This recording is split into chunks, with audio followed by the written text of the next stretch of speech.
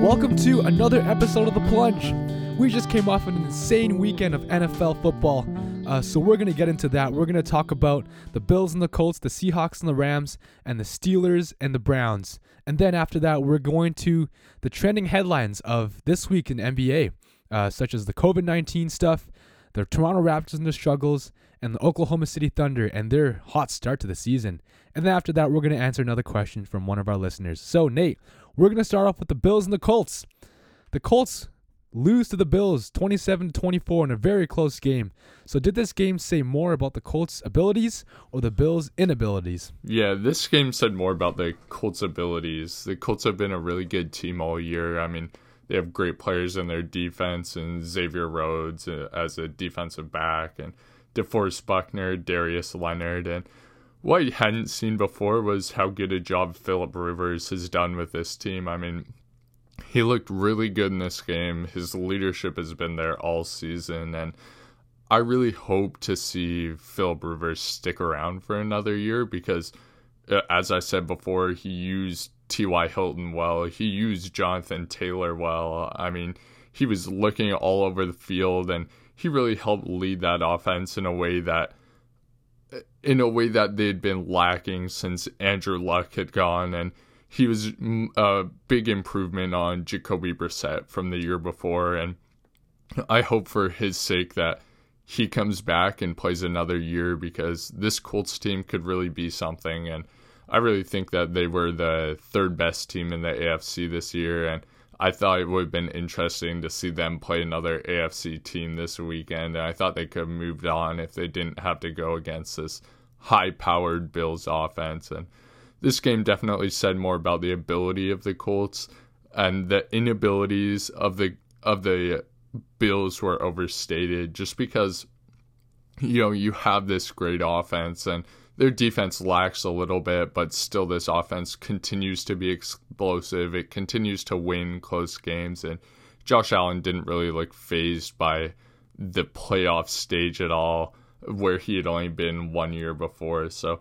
yeah, I mean, the Colts were really doing well this season, and it just sucked to see, a guy in Phillip Rivers who's been trying his entire career, trying to get deep into the playoffs, and you've seen that with the Chargers back in those days, and just seeing him lose this game really sucked for him.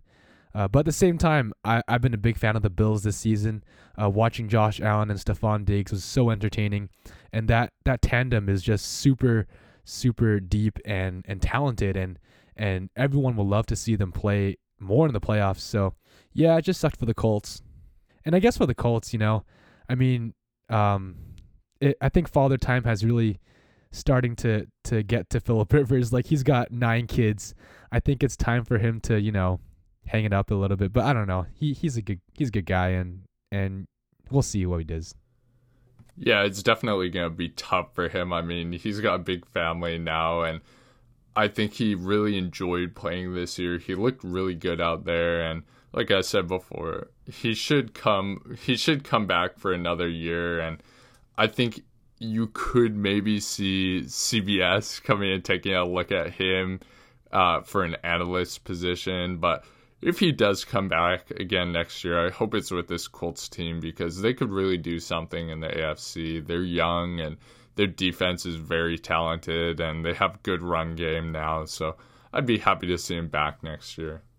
So moving on, another game we saw this weekend was the Browns playing the Steelers, and the same old Browns destroyed the Big Brother Steelers. So what are their chances to beat the Chiefs?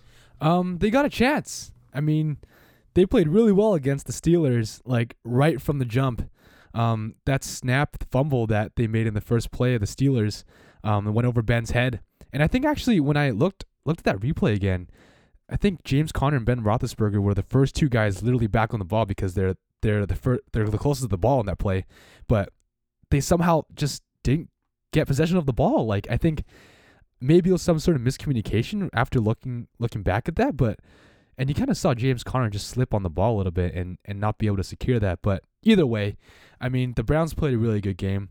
right from that fumble touchdown thing, they really capitalized on just the aggression that they had on defense against the Steelers offense, and really taking advantage of Ben Roethlisberger and his immobility as a quarterback. Like he's not really a scrambler, and he's more of a pocket passer. So I think their defense really took advantage of that in terms of being really aggressive. And then from that, the offense just built off of the aggression. And so, yeah, it's a really tall order for them to take on the Chiefs next week. And I think Kevin Stefanski might be back on the sidelines. That's what I heard. But even then, just playing the Chiefs is going to be very, very hard when you got a guy in Patrick Mahomes who's just won a Super Bowl last year and who are bound to make another Super Bowl appearance this year. It'll be a very good game, but I still pick the Chiefs to win this game.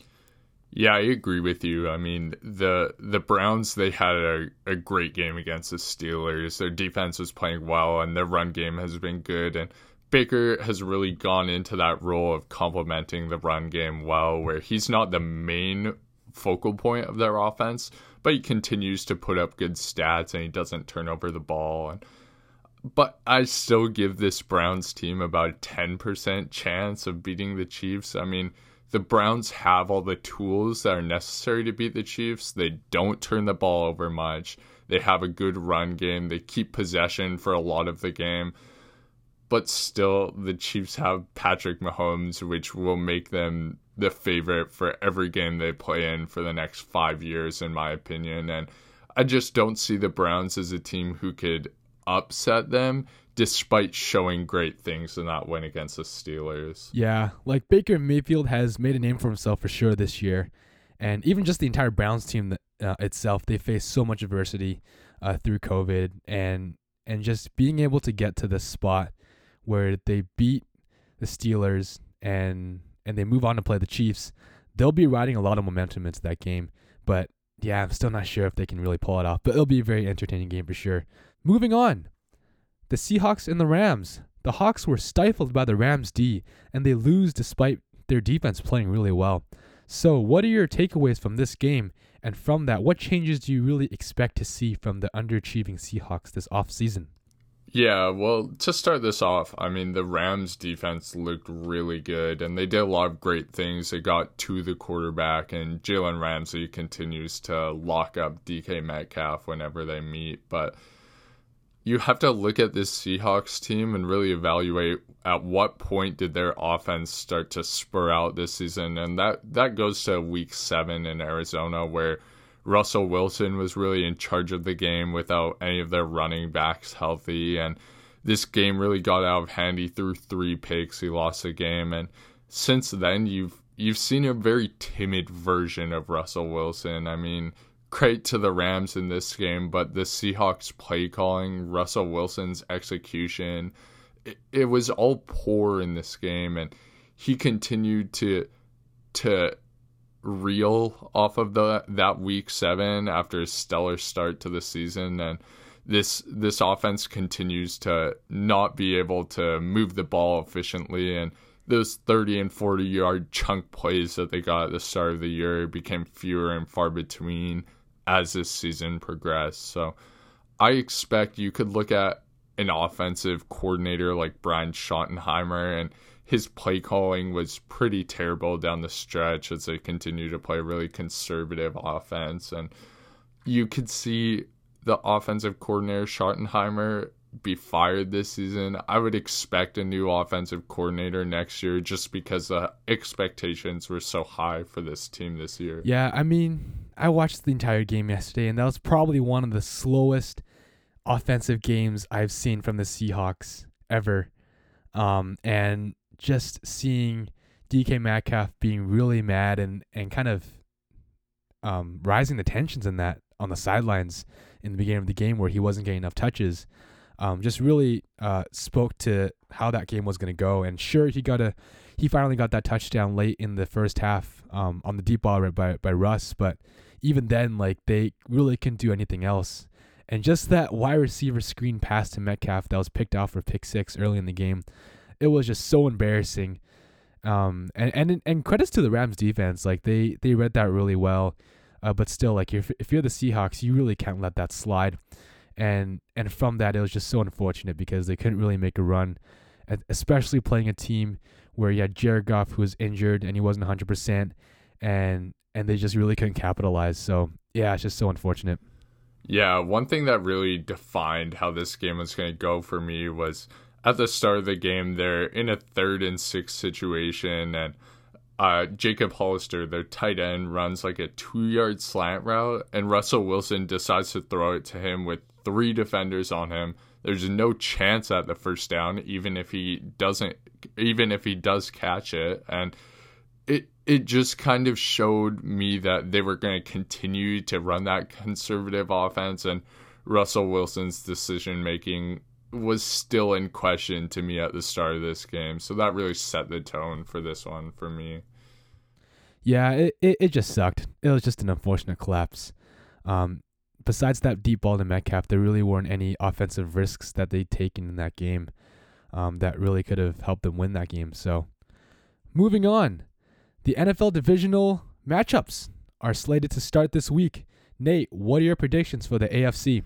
Yeah, to get into these games, I'd just like to start by saying that my predictions were definitely pretty shoddy last week. I went 1-2. I picked the Titans over the Ravens, and I picked the Steelers over who I thought were the better team in the Browns, but I thought that the loss of Stefanski would be a bit too much for them to pull out, but that wasn't how it ended up turning out. But to get to these games, we have the Bills and the Ravens first. So I have the Bills over the Ravens. I mean, Josh Allen last week, he went for 324 yards and 2 TDs on a really good Colts defense, a much better defense than the Ravens, in my opinion. And I mean, he just looks so effortless out there. He hits the right spots. As I said before, he doesn't look fazed by the playoffs or the big moment, and he continues to find his weapons in Stephon Diggs and Cole Beasley downfield. And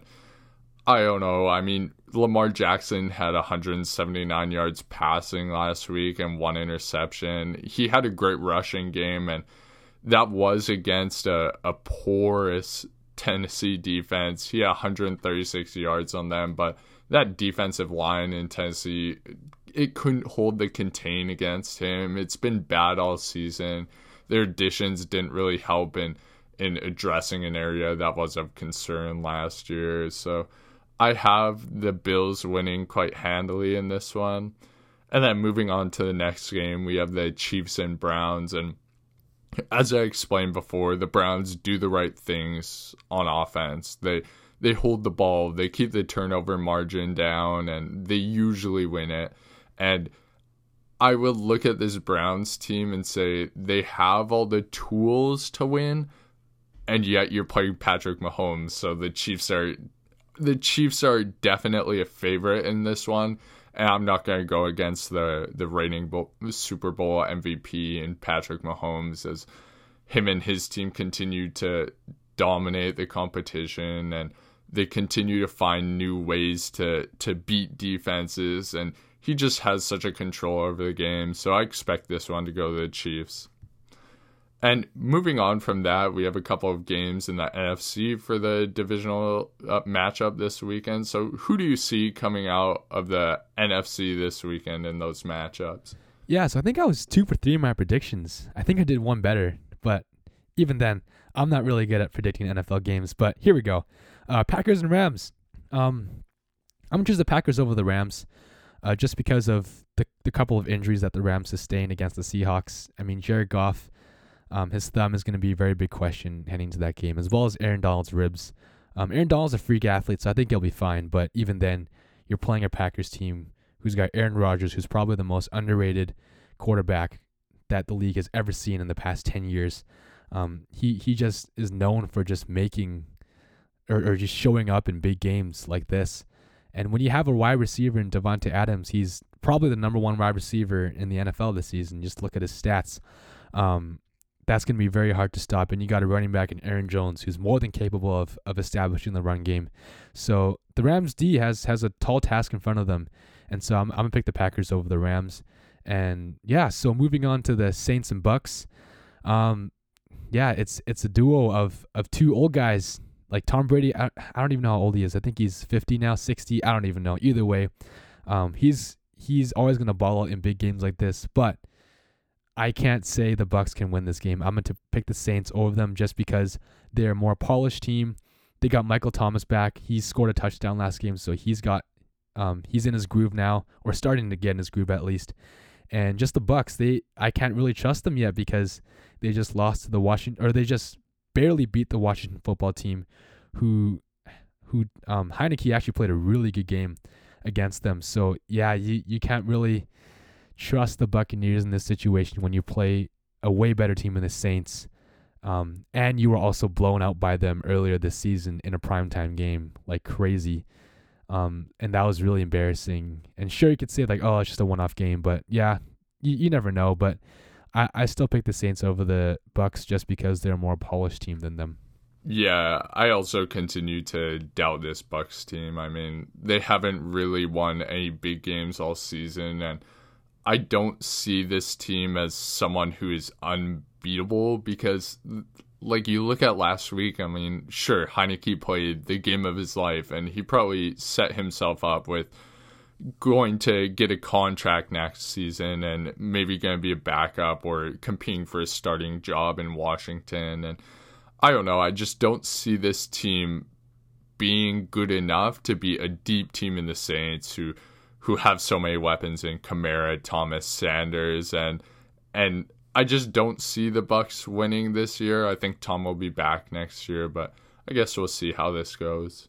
So moving on, with all the COVID cases popping up around the NBA, does it seem likely to you that they'll pause this season? No, but they will feel pressured to do so. And the reason I say that is because you can't really pause games because Adam Silver said this a bunch of times, like COVID is just going to continue on.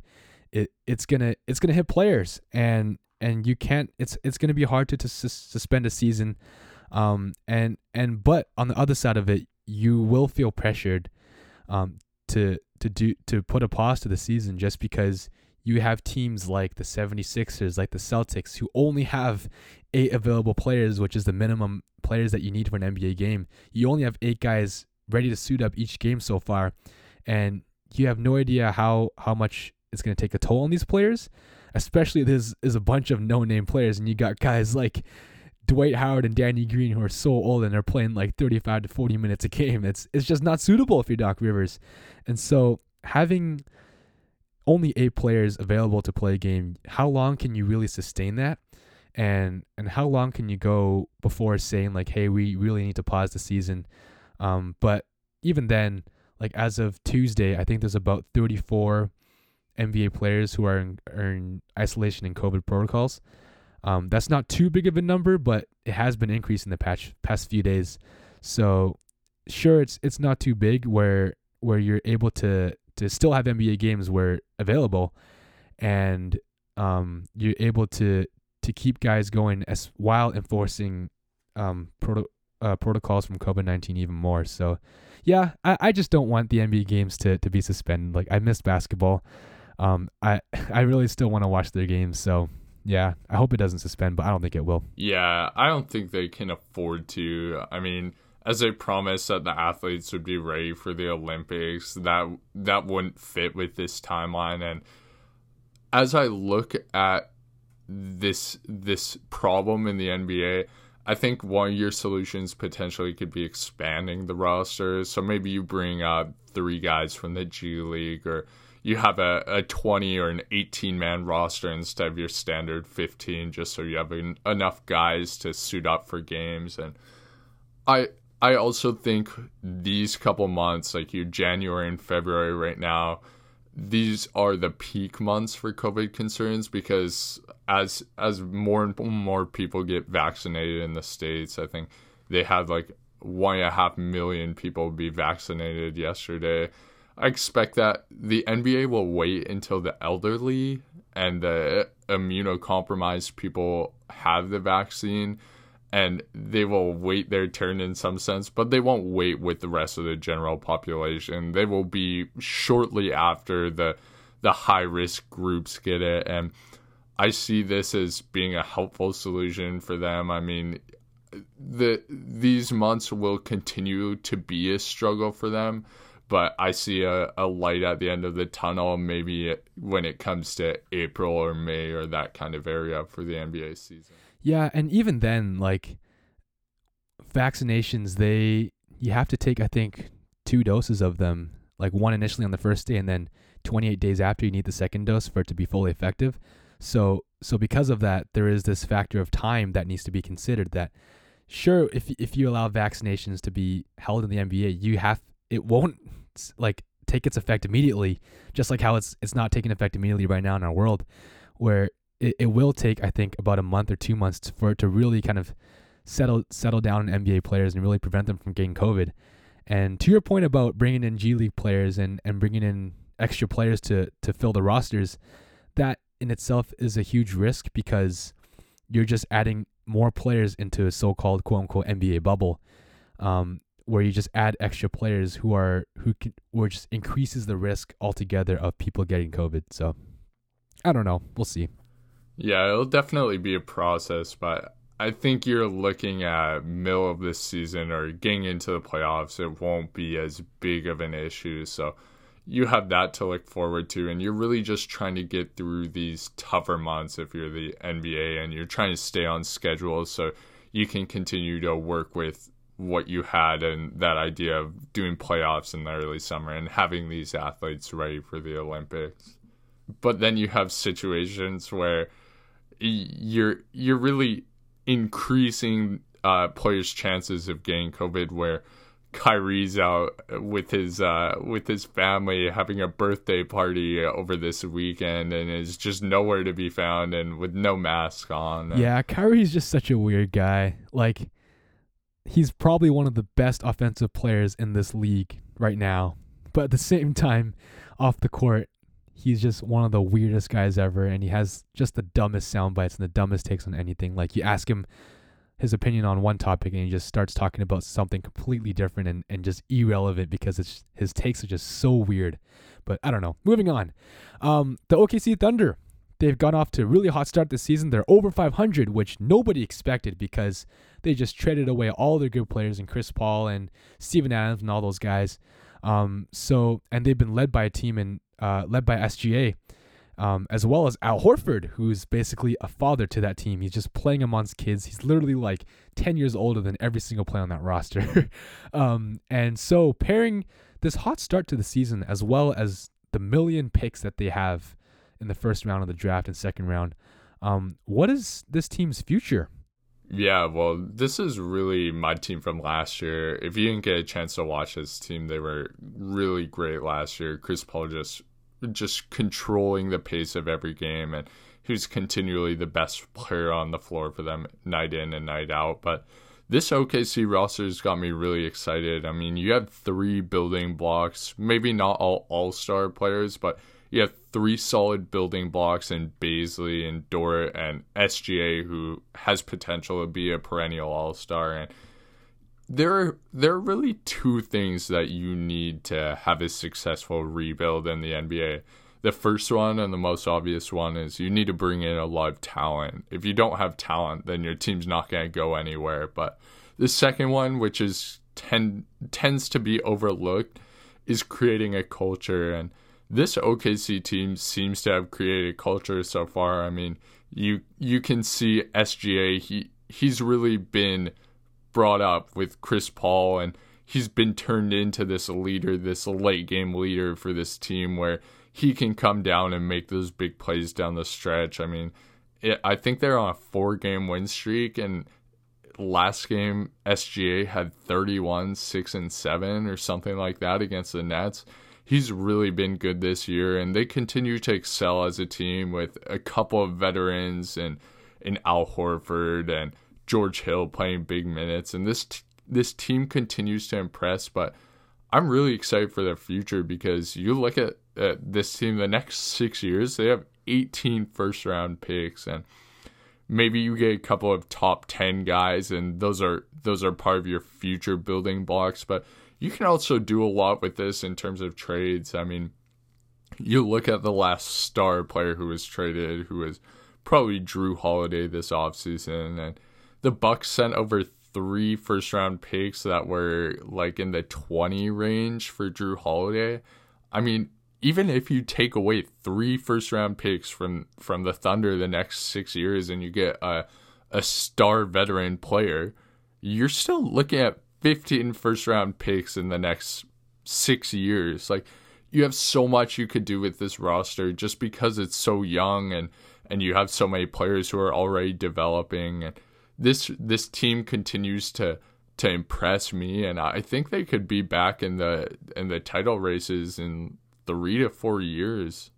I agree with your take on the Thunder. I mean, they got a bunch of first round picks, but at the same time, it depends on what you do with them and what you're saying about, trading for a star in the future and using these picks for good. It's going to be a question of how many risks are you going to take, and will those risks pay off, or will they just be a bust? And so there's a lot of it. You got to be really careful if you're Sam Presti of the Thunder. You got to be really careful in terms of how you're going to use these picks, while also monitoring how your team is actually doing on the court. And from what you're watching right now, like, sure, there's a lot of improvement, but you have guys that are just studs and rising stars in SGA, Lou Dort, Darius Baisley, even Hamidou Diallo. I think he had like 2 straight a double in like 2 games or something. And yeah, he scored 19 points, 22 points in this past 3 games. So yeah, he's been a really good player off the bench. So yeah, they got a lot of prospects in terms of just where they're going to go. They have a bright future, but at the same time, you have to be really careful on all the moves you're going to make, because you can very easily be a huge bust and just taking the risks, but they don't pay off. So I don't know. It's a very interesting team for sure, though.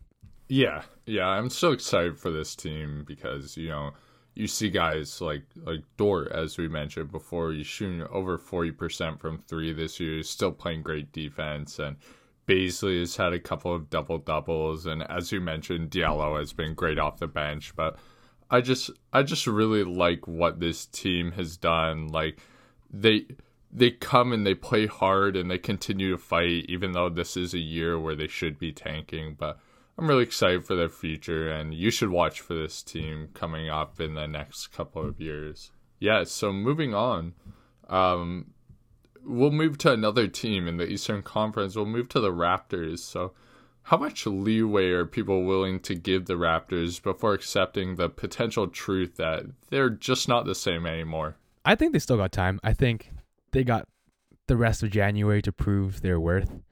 And just because they're 2-8, I've looked up their team stats, and it's so weird. Like, they're actually not as bad as you think.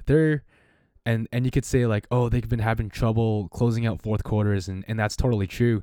They're up double digits against Portland yesterday, and they lost. But they're ninth in fourth quarter points per game at 28 points per game. They're 7th in opponents' fourth quarter points per game, which leaves them at a fourth quarter margin of plus 2.3 points, which is good for 6th in the league. So when you look at those stats, you kind of have to look beyond that and more to the qualitative side of things and away from the numbers, and really just look at their personnel. You're Masai Ujiri, you're bringing Aaron Baines and Alex Len, and I was not too high on them at all. And you could clearly tell that they are total busts so far. Aaron Baines, I don't think he's even played in the last 2 games.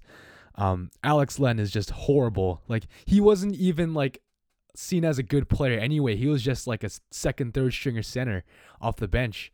And that you could clearly see that coming to fruition. Like, they're not playing well at all. And the thing about Aaron Baines, like, sure, he's really good. Like, he's that, tough guy, that Steven Adams type of guy, sets hard screens, get to the post, kind of shoot, but not really. But yeah, you look at their centers and like they just can't do anything in this team, especially on an offense where you rely so much on moving the ball, being quick, and even defensively switching really fast and having really that kind of scramble mentality of just having quick guys switching defenders and stuff like that.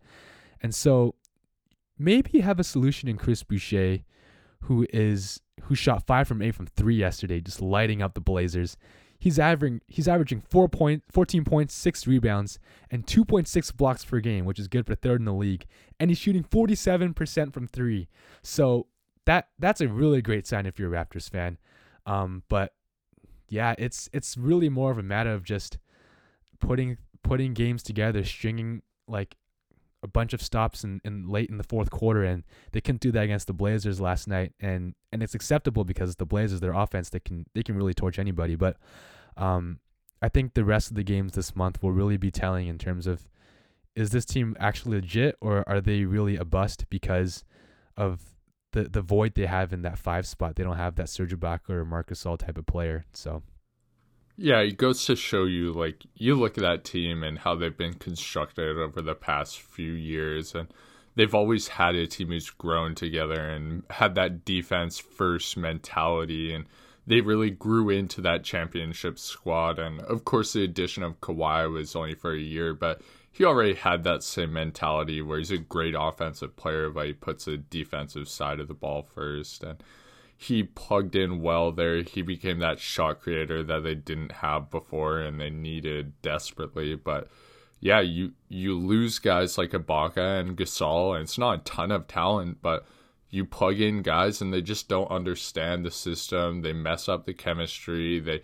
They aren't players who contribute to that culture, and you can just see how that's tearing away at the Raptors right now. I mean, you have 4 players in that starting lineup who have been with that team forever, and you expect they should be almost as good as last year, but just that void of having a strong center in there, and Baines and Len have really been letdowns in terms of being a part of that culture and really fighting with that team. They both have their moments, but they can't continually keep it up. And I see this team maybe going towards Boucher, but you still go through those struggles of he's not big enough. And you saw him in a game against Philly earlier this year. He played like 5 minutes, had 3 fouls, and just got killed by Embiid on the block. So I'm not sure how the Raptors move forward from this, but I think their struggles are real, and they could continue to struggle down the stretch. And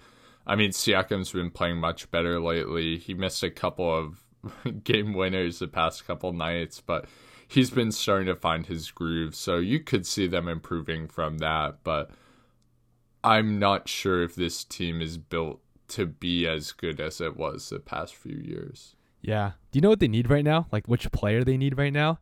They need Rondé Hollis-Jefferson back on the team.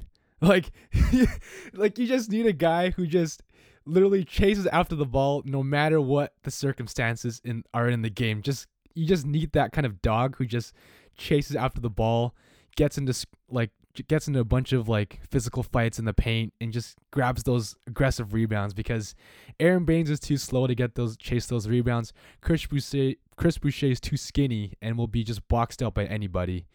But yeah, I really feel for the Raptors. It's been a tough year for them, but I believe that they can turn around, but time is just of the essence. I just want to quickly go to talk about that Blazers game yesterday. I watched the game yesterday, and a little bit on CJ McCollum. He's just such a funny guy, and he's probably like one of the most nonchalant players in the NBA. Like I think he's one of those few players who sees the NBA kind of as a work day, like a 9-to-5 day, where he just comes into work, drops 35 on whatever team it is, works with some colleagues, and then go home to your newly wedded wife and your dog and just relax, and then just do it all over again the next day. CJ's such a fun guy to watch. What are your thoughts on him? Yeah, I've been a big CJ McCollum hater for a long time. I really wanted them to trade because I think that their skill sets are kind of redundant. But man, James Harden must have told him the secret to becoming a 35 point per game scorer is to gain 25 pounds, because he's looking big lately.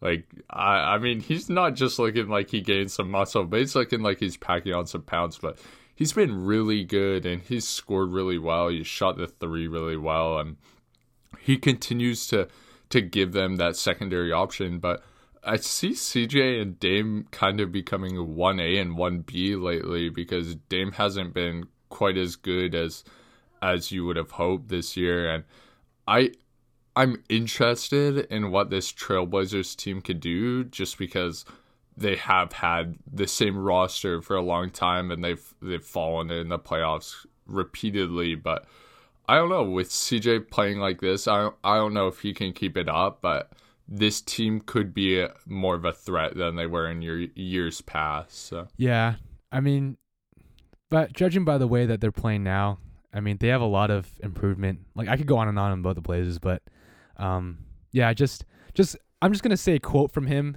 on regarding his game-winning shot yesterday. Yeah, someone asked him about the game-winning shot, and he's like, "As my brother would say, baby food, you know. You get the baby out the street, finish him off, and go home. Tuck your wife in, tuck your dog in, and start your next day." It's so funny because he's just the most chill guy. He just sees the NBA as a work day. He just goes to work, drops 40 on kids, and then does it all again the next day. He just has that killer mentality. He's a shark. That's what he said yesterday. So moving on to our last segment of the day.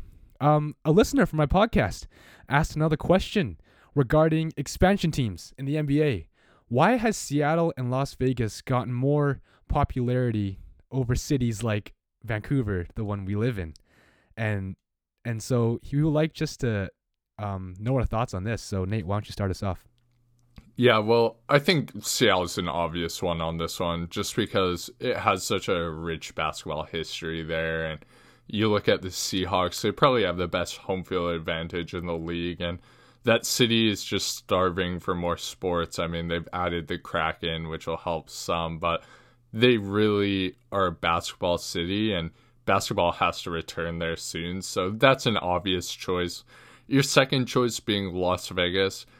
It comes down to what makes more sense as a place to really start a franchise and start a successful franchise. And you look at, say, like Vegas, and it brings in a lot more young players to Vegas rather than Vancouver, just because you have the nightlife there. It's good weather there, and people are going to buy into this. And also, people playing in the NBA right now will be really receptive to adding a team to Vegas, just because a lot of guys go there on their off days when they want to go and party and everything. And that just makes Vegas too good of an opportunity to pass up on if you're the NBA. And it's a fan base that you can see with the Golden Knights. And of course, this year you didn't really get to see it with the Raiders because limited fans, but it is unfortunately a better destination for an NBA team at this time. Not because there isn't a fan base in Vancouver, but you have to weigh, well, the American dollar and what is going to be your profits in American dollars as a franchise. And then you also have to weigh, where are players likely to go and where is a franchise likely to be the most successful. And at this point, I would say it would make sense to go to Vegas, just because, like I mentioned, location and all these factors kind of favor Las Vegas as the place to be. Yeah, I mean, the only case you can make for Vancouver is that, you know, Toronto won the NBA championship 2 years ago, and you could say that popularity in the NBA probably has grown a lot since then, just because it's Canada and we're a hockey dominated country, and it's our main sport. So I think we would really love to see, you know, cities like Vancouver within a country like Canada gain more popularity and interest in basketball, and hopefully that happened through Toronto winning a championship. But yeah, it's hard to say that you could remake the Grizzlies in Vancouver. And one other thing is geography, and they are geographically just so far away from every other team in the US. And even considering Portland, I think they always lead the league in the most miles traveled, because they're just so far away in the Pacific Northwest. But another reason that you could add Vancouver is if you add Vancouver and Seattle as two expansion teams. That would be so interesting, because then you create like a mini Pacific, you know, rivalry between Vancouver, Seattle, and Portland, which you already have in the MLS for soccer. So that would be a possibility, but I don't know if that will come to fruition. But another side to our listener's question is if you were to name the new expansion team, what would you name them? Yeah, well, I haven't really thought about this too much, but I don't know. There are a lot of birds in professional sports, so maybe you go with something like the Vegas Vultures or something like that. But that might not be my like perfect name for them. But I'm gonna shoot that one over to you first, and then maybe I'll respond to that one again after. So what's your ideal name for this new expansion team in Vegas? Because you have to stick with the Supersonics for Seattle, of course, and then the Grizzlies for Vancouver. But I mean, I'm on board with you in terms of in terms of naming like a team like a bird. Like I think Vulture is a very good name for Vegas. It's got alliteration. It's in like the letter V. I know the guys at PTI would go crazy if we were to name the Las Vegas team like a mythical creature, because I remember watching them. I don't really watch them that often, but there's a video I watched on YouTube where they're just reacting to the Seattle Kraken, the NHL team, when the name was introduced, and they're like, "Oh my goodness, what the heck is this name? Like the Kraken is like a mystical creature, it doesn't even exist." But then like people in the comments and like people on social media just clapping back at them, saying like, "The Toronto Raptors don't exist. The Raptor is extinct." Like, and you're fine with that? So it's like, I don't know. It's just funny, but I have no idea what kind of name. I'm really bad with naming teams, but I think Vulture is the way to go. You could even like create a theme around Vulture, like grab the most scrappy like players, just like a Vulture, just like scavengers basically of the NBA, like Pat Beverly or like PJ Tucker, like guys like that. That'd be so funny just to get a team like of literal vultures on that team.